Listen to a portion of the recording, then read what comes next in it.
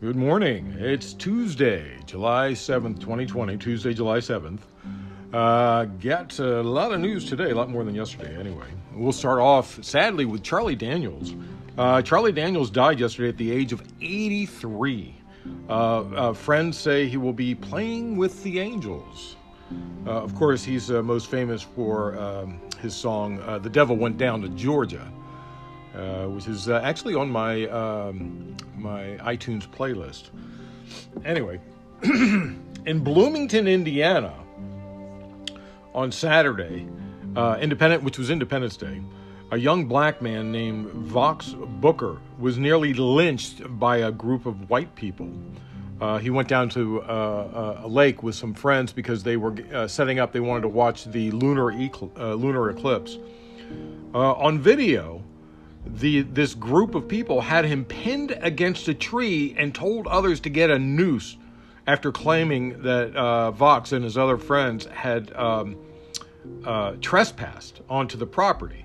Whether or not he trespassed has nothing to do with it. You're not supposed to lynch somebody. Booker, also a member of the Monroe County Human Rights Commission, described the attack as a hate crime. Hundreds gathered at the Monroe County Courthouse square on Monday evening, demanding justice in the incident, and I would agree with them. In a statement posted on the Bloomington mayor's Facebook yesterday, Mayor Hamilton and Clerk Bolden expressed outrage and grief over the Lake Monroe altercation and another July 4th incident in which a black man was detained in a neighborhood by a deputy from a neighboring county. Local officials are investigating, but I believe it should be investigated by the FBI, of course. And that group should be thrown in prison, that group of people. The governor just signed into law a hate crime bill in 2019. That was the 44th state to do so. At the time, there were six other states that hadn't signed. Would that be 44th or 43rd? Anyway, not important. Amy Cooper, if you remember, Amy Cooper was the woman in Central Park who was recorded calling the cops on a black guy for something that he wasn't doing. Anyway, she's been charged. She really is the worst of the worst. She faces up to a year in jail or up to 3 years probation, but I'm sure she'll get away with a slap on the wrist by a mean-looking African-American man threatening her life. Her words, not mine. Fox News alert. I generally don't talk about Fox News, but this time someone there said something of note. Remember over the weekend when Donald Trump was saying that 99% of COVID cases were totally harmless? Well, Neil Cavuto had something else to say about that. He says, so I was looking at the 2.7 million cases we have and 5% death rate associated with that. He continued, hospitalizations closer to 10% rate and hospitalization rates for those with respiratory issues about 9%. I believe the hospitalizations were 5% and 10%. Anyway, bottom line, I don't come up with the 99% of cases totally harmless. What about you? Not very good grammar, but I tried to say what he said. So, did you say you wanted to vote for Kanye? You may want to rethink that. You already gave him money in a bailout. Kanye West is now worth more than $1 billion with his company Yeezy. It's a production company too, by the way. So why did he get millions of dollars in free money through the Paycheck Protection Program? As a billionaire, he doesn't need those millions of taxpayer dollars. So you must ask, how much does Kanye's company Yeezy pay him? Yeezy pays Kanye $170 million a year, according to paywizard.org. That means instead of getting between $2 and $5 million from the taxpayer-funded PPP, He could have instead decided not to pay himself for only 3 days out of a 5-day week. Kanye West got $2 to $5 million of your money, taxpayer-funded money, that he doesn't have to pay back. It's given to him. He doesn't have to pay it back. And he makes that much in 3 days. Think about that. Think about why he's supporting Trump and why the Trump administration made it so easy for him to get that PPP. Here's another Fox News alert, one you may be more used to. Fox News says it mistakenly cropped Trump out of a photo featuring Jeffrey Epstein and Ghislaine Maxwell. They posted a photo in a story of Epstein and Ghislaine Maxwell, and Donald Trump was actually in the photo, but they sort of cropped Trump out of that. Gee, what a shock that Fox News would do something like that. And Donald Trump, by the way, is continuing to lie in tweets that Bubba Wallace faked the news. Bubba Wallace did not discover the news. Bubba Wallace, from NASCAR, the only high-ranking driver, African-American driver in NASCAR. Bubba Wallace did not discover the news. Bubba Wallace did not report the news. Bubba Wallace did not make the news. It was there months before. And a noose is a symbol of hate, whether it was targeted or not. Translation, you may be familiar with. Donald Trump is a moron and a racist. And he's insisting that a black man apologize for a racist symbol that ended up in his garage. So I'm kind of having more problems with Donald Trump this morning. And so is the Canadian Prime Minister, Justin Trudeau.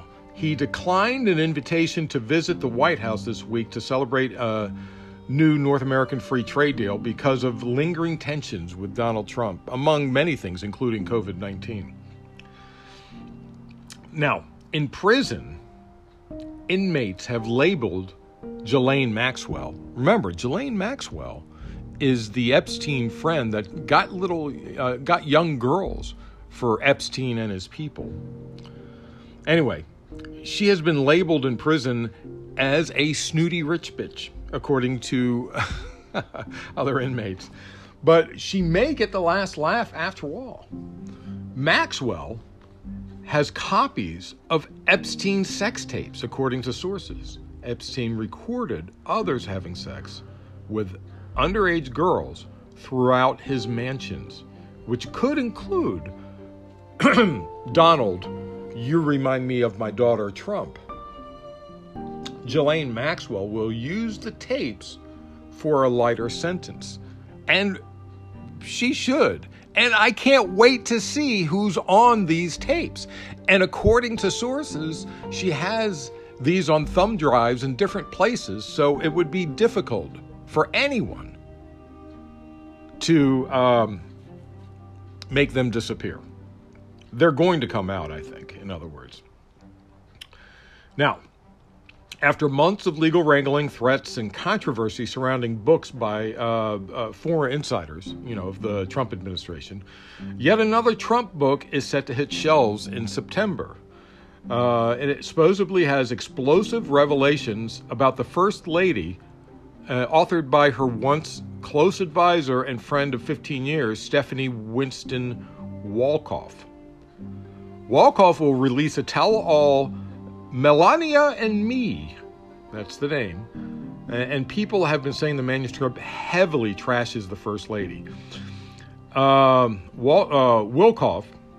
is it Wolkoff? Wolkoff. Previously worked for Vogue and people under Anna Wintour, who nicknamed her General Winston because her name is, Winston Wolkoff. So they nicknamed her General Winston during her stint as the magazine's special events director producing the Met Gala. After playing a vital role in Trump's inaugural festivities, She helped set the inauguration. After playing that vital role, Wolkoff landed the gig of senior advisor to Melania. However, shortly after the start of the Trump era, she had a dramatic falling out with the First Lady.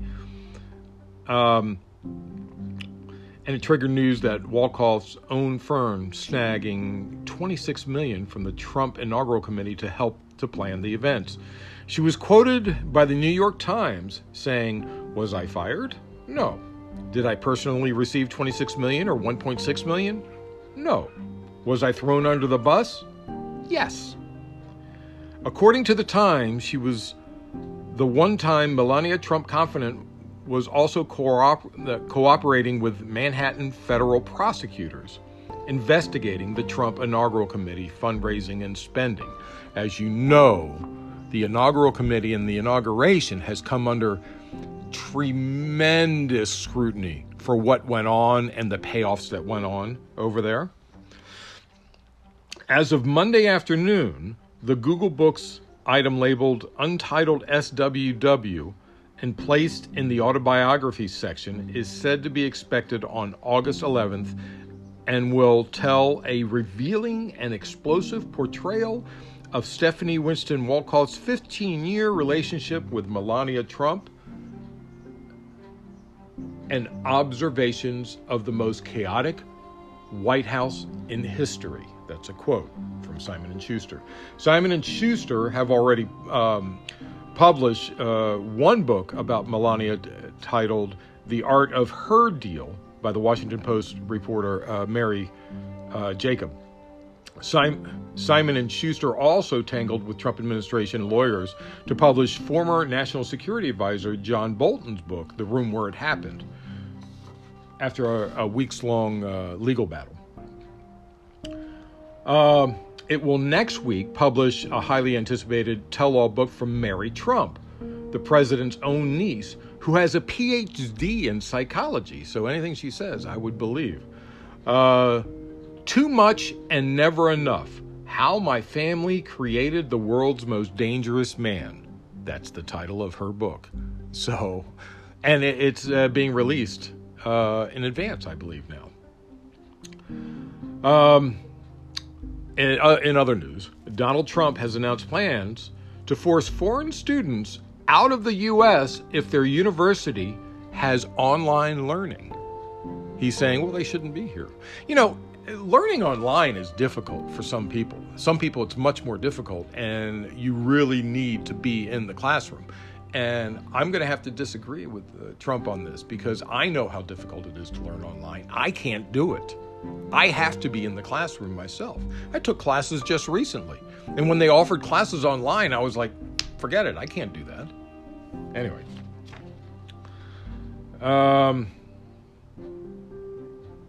In business news, Vivavax stocks, or Vivavax, I'm not sure how to pronounce it, rocketed 41% after the U.S. granted $1.6 billion for vaccine creation for COVID-19.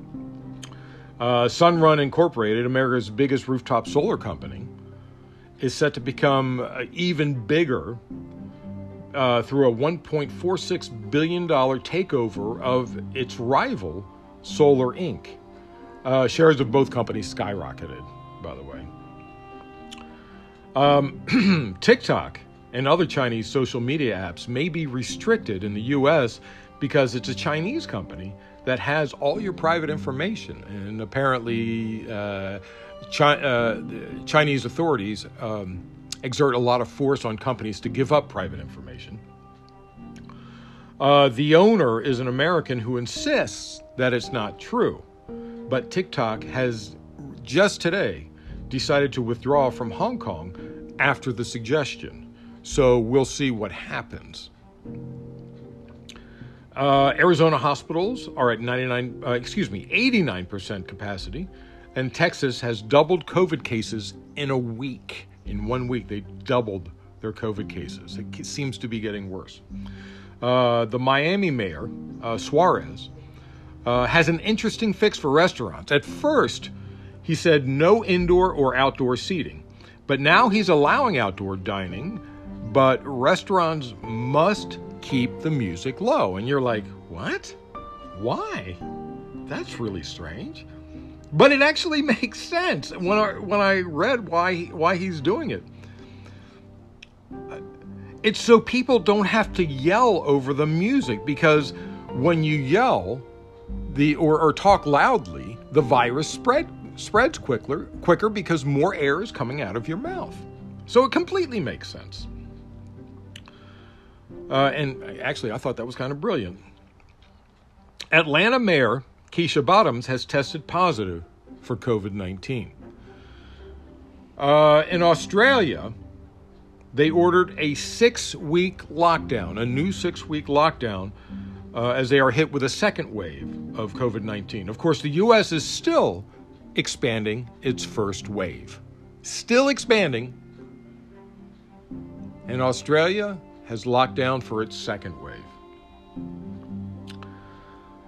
In science news, this is interesting. Scientists have revealed that white dwarf stars are where life begins. As they collapse, they release carbon building blocks into the universe, which eventually land on planets, and that's where life begins. So that's the circle of life, so to speak. And that's it for today, Tuesday, July 7th, 2020. I'm Peter Lawrence, reporting from Los Angeles. Now, if you like this podcast, please tell your friends about it. I'd appreciate it. You guys have a great week.